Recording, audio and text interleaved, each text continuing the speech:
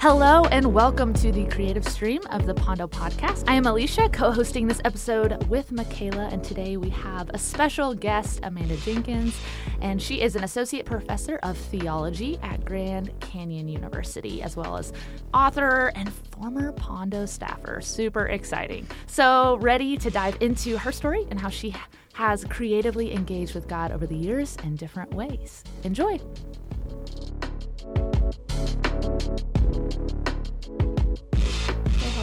Hello. And Amanda as well. Welcome, Amanda. Thanks for having me, guys. Yeah, we're so excited to get to talk to you.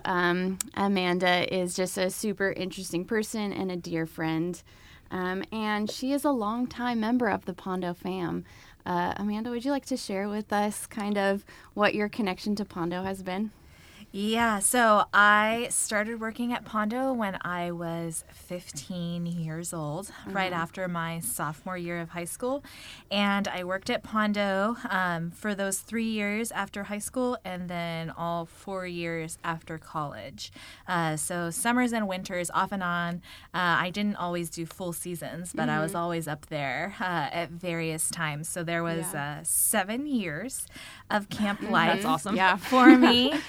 And then in summer of 2021, I needed just a little bit of a break and reset. So I also went and spent part of the summer season hanging out at Camp Pondo. Yeah, and for reference, this was already after she was already a professor at GCU. She just randomly contacts Dan and Becky and was like, hey, I have some time. Can I come wash dishes?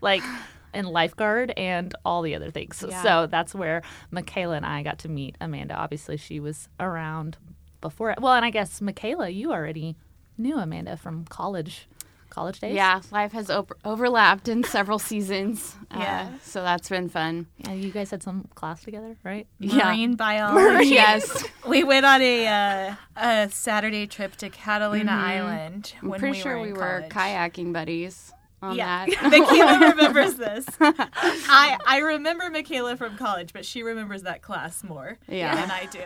You're like, I've blocked them. Taken too many classes since then. So Amanda, what is it about Pondo that kept you coming back all those years? Yeah, well, Pondo is a special place for me because, my life has been very much about ministry in lots of different ways. My current job, teaching at a university and at a seminary. I train people for vocational ministry. I've done vocational ministry, but Pondo was kind of where it all started at the age of 15. My first kind of entrance into what it looks like to have a vocation that's specifically geared towards helping people to encounter Jesus. I think that in any vocation you can serve Jesus, but there's something about being at a camp or being in a church or being on the mission field that is a particular niche. And Pondo was my first kind of entrance into that, and also it was before any of my education, which has actually been such a defining mark of my life, having spent so much time. At this point, I've spent 16 years in theological education. Wow. And so, but Pondo was pre that, which is cool. Here was a time and space when I loved Jesus and served Jesus even before I had particularly been able to articulate the incarnation or this God who became man for us. I still knew him in a deep and intimate way, which was also why I wanted to go back to remember what ministry was like before I was responsible. Yeah. It's the innocence, that those joy. young encounters with Jesus that I think hold such a pivotal place in our hearts, because it's like, man, I didn't even know everything that I know now, and yet those the sweet moments of cherishing, like the way he spoke to you, or the way, it's just, those moments are huge. He did. Yeah. He spoke to me lots there. And I don't mean I was irresponsible when I worked there.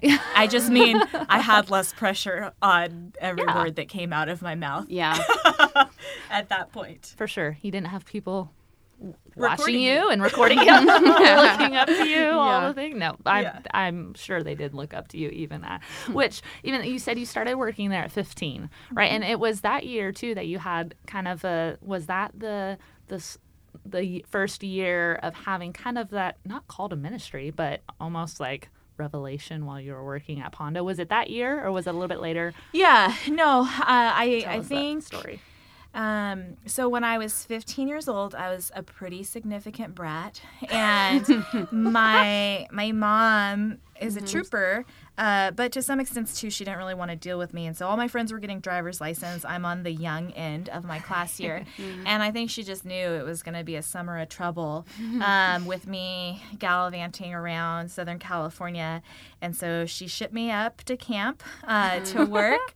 My cousin had worked at Pondo actually for, I think she ended up working there for like 7 years. Okay. And so she had worked there for a long time already. She'd probably already been there for about 5 years.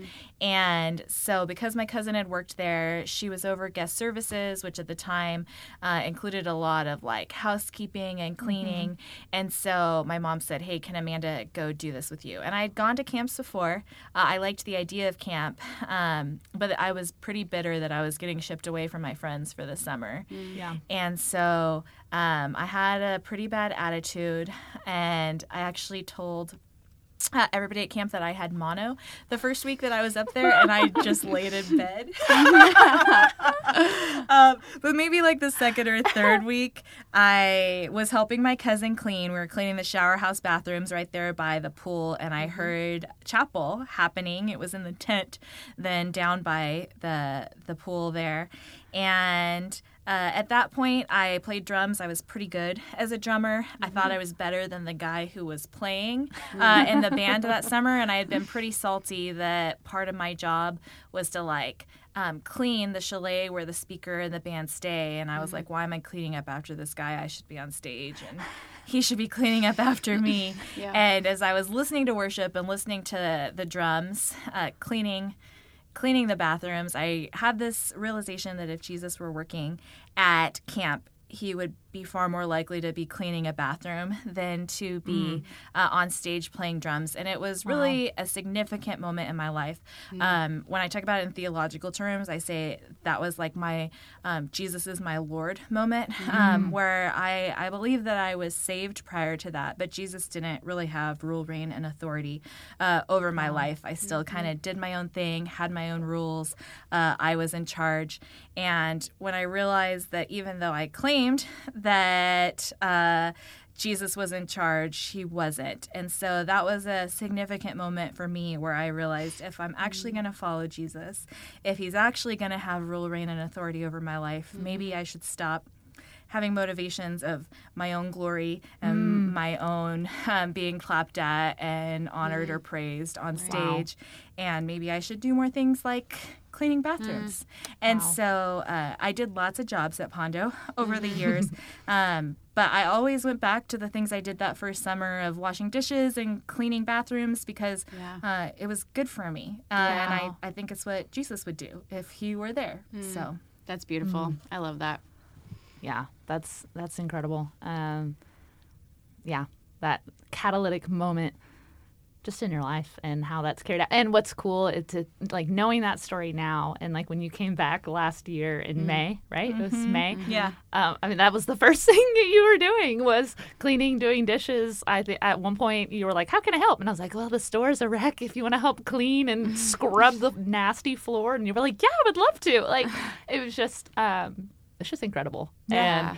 But it's cool that it's a place that you're like, I can come back to the basics of this is what Jesus would be doing. Yeah. And I genuinely enjoy it. Like, it's not just like I go slog through it. Right. Like, it's life-giving. And I'm like, oh, yes, this is necessary for my soul and my heart. Yeah. It almost becomes a space where you connect with Jesus. Yeah. Like, just serving, using your hands. Yeah. Yeah, it's like a blessing to me. I feel more whole and more like a functioning human being when I get the opportunity to kind of do those things. Yeah, love that. And what's cool, so this season on the podcast, we're diving into the question of asking people how they creatively engage with God.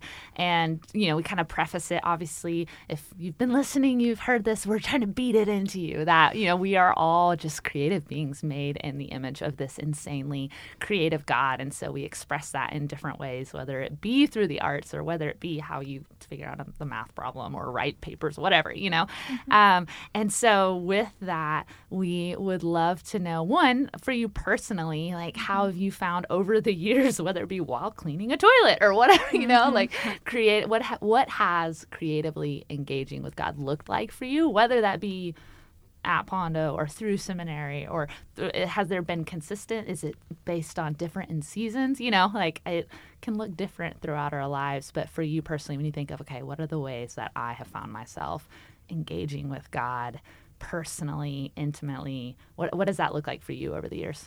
Yeah, I think it's looked different at different stages of my life. Matt Chandler has a quote that if you work with your hands, you should Sabbath with your mind, and if you work with your mind, you should Sabbath with your hands. And so I've had a variety of different jobs, some that were more with my hands and some that were more with my mind. Wow. And I feel like you can use creativity in either one of those spaces. Yeah. And so I would say that my creativity tends to come out more in the rest spaces. Okay. And those rest spaces are different depending on what my job happens to be in the moment. And so, at camp, maybe creativity looked like coming up with silly cheers to teach your team or do with Ultimate Cheer. Or maybe it looked like coming up with different modalities to focus the sermon in on. Maybe there's, some sort of tie-in physical thing. I remember we did like a mosaic one year where everybody got a stone and they like built it together. One year there was a plank that we built when we were pirates to kind of walk it. So those were like some of the creative things at camp to go through.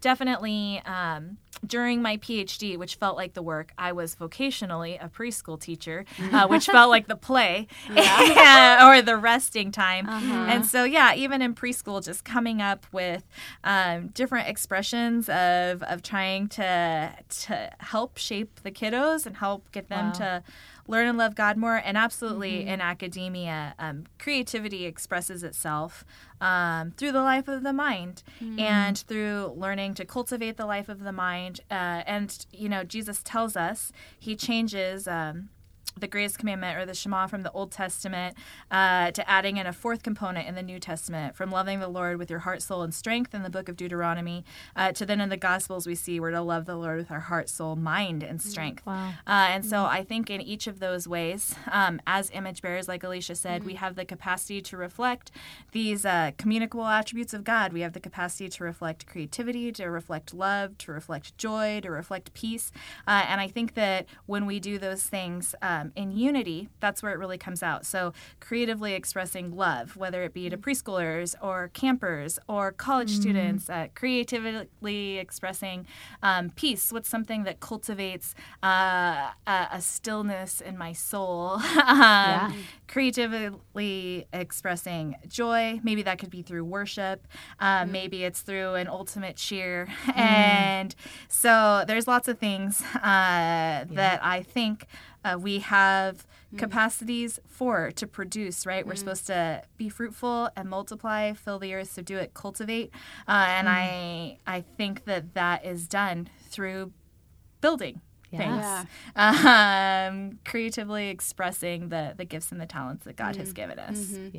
I see a lot of the fruit of the Spirit in what you're saying. So it's almost this picture of partnership with the Holy Spirit as we're creatively engaging the world around us.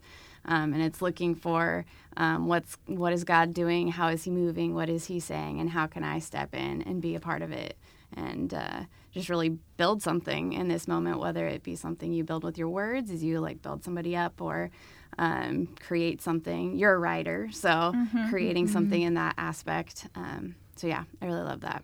Yeah, right. Well, God's on a mission. and we need to be on mission with him, right? And so when we're on our own mission, I think that's when we distort our capacities as image bearers, when we take it into our own hands. But when we join in with what he's been doing for thousands of years, that's when we live up to the purposes for which we were created. Yeah. That's good. Hey, thank you so much for listening to the Pondo podcast. Camp Pondo exists to create a unique space to encounter Jesus. It's because of our generous donors that we're able to provide an all-inclusive, Christ-centered program for students. For more information on the Big Red Chair Club, head over to pondo.org. Thank you so much. So good. I'm like, all right, well, there's that. Yeah. I'm curious, and this is maybe on the spot, has there ever been a moment maybe when like putting something together for the preschoolers or something where you're like creatively thinking, how can I, define or express this attribute of God to someone who's, 4 or maybe a different area of your life where you're kind of engaging that creativity and there has been something that has just totally surprised you or almost like a realization while engaging that way where you're like, wow, I've never even viewed it this way. I don't know. Like, it's just as in all, because there's so many different areas of which you have not only pursued and engaged working the mind and the physical. I'm just curious if there's a moment where like this stands out distinctly where, man, God just revealed himself to you in just a cool, unique way, and you weren't even necessarily looking for it. Yeah. I mean, I feel like it happens all the time. Like I said, I had significant moments cleaning bathrooms at camp of like, wow, God is real. This is the God who became human for us, the creator of the world. Came to serve in lowly ways, right? Something I tell my students all the time is like, I make oatmeal for breakfast, right? But I'm never going to become oatmeal. God's creativity is different than our creativity, and like he actually becomes his creation. Like, and I'm certainly not going to become oatmeal to save oatmeal, right? It's mushy, it's kind of gross, but that's what God does, like in our mushiness and our kind of grossness, and it's just extraordinary, to experience that, or just like I didn't think I was going to like being a preschool teacher, but I loved it. It was just so fun to get to see the little light bulbs. I had a kiddo whose favorite animals were hippopotamuses, a 2-year-old. And then I remembered a song from my childhood of like, hip, hip, hip, hippopotamus, hip, hip, hooray, God made all of us. And I taught it to them, and it was like the best moment of his 2-year-old life, right? That he got to sing a song about hippos. And like, that God made hippos and God made him, and it was just like a connection point, And I get to see those light bulbs all the time. And my college students, I get opportunities to teach other ages. Seminary students are typically probably like ages 40 to 60. And then even like I've been teaching senior citizens lately, and I get to see 87-year-olds, with these light bulb moments of like, this is the word of God. Like, this is a 4,000-year-old piece of text that's been preserved across centuries and languages, and I get to read it in my hands. And, cool. The creativity of God to reveal himself through the written word and through the incarnate word, because he wants to be known by us. And so I think it's just... It's exciting, right? Yeah. To engage this God who wants to be known, and he wants us to experience his pleasure, and we do that through washing dishes or singing songs with 2-year-olds or teaching seminary. So that's amazing. Yeah, that's really good. So, Amanda, as a professor of theology, you help students all the time learn how to really engage with Scripture, how to have a more holistic view of it. So if we have a listener here who maybe is struggling to really connect with Scripture, to creatively engage with God in their reading of the Bible, how would you encourage them?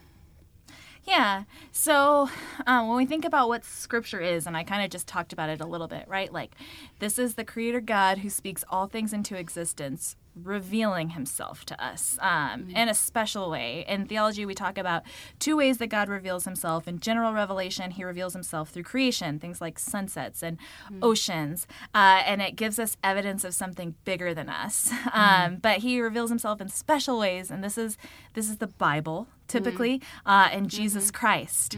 And so if the creator of the universe takes the time to reveal himself in these ways, he does so for a reason, right? Like he wants to be known by us.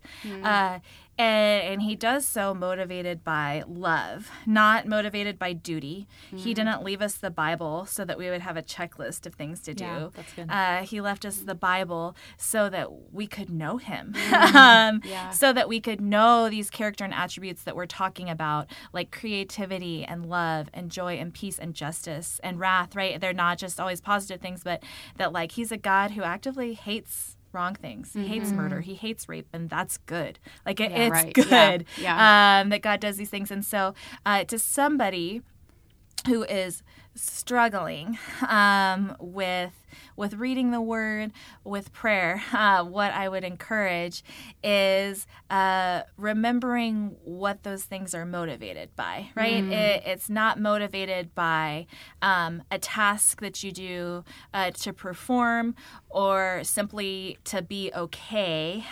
It's not supposed to be drudgery, but it's supposed to be motivated by affection, and his revelation to us is motivated by his affection for us. And so our responding to his revelation should be motivated by affection. I know we don't always feel like it.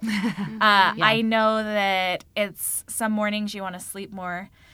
Some days you just need a break. But I also think that discipline is a good thing. And sometimes, you discipline yourself to run, even when you don't feel like it. And then if you run for a few days, running starts to be life-giving, right? And so we do things out of affection. And even if we don't feel the affection, hopefully we still do things and start to feel it. And grace, these are ultimately acts of grace. Grace is opposed to earning. This is a Dallas Willard quote, but it's not opposed to effort. And so we can't earn it. We don't read Scripture to earn favor with God, but we do put in effort because what cost the Son of God his life cannot be cheap for us. And that is a Dietrich Bonhoeffer quote. Wow. Nice. Yeah. I love that you talked about motivation and that you kept talking about how God wants us to know him.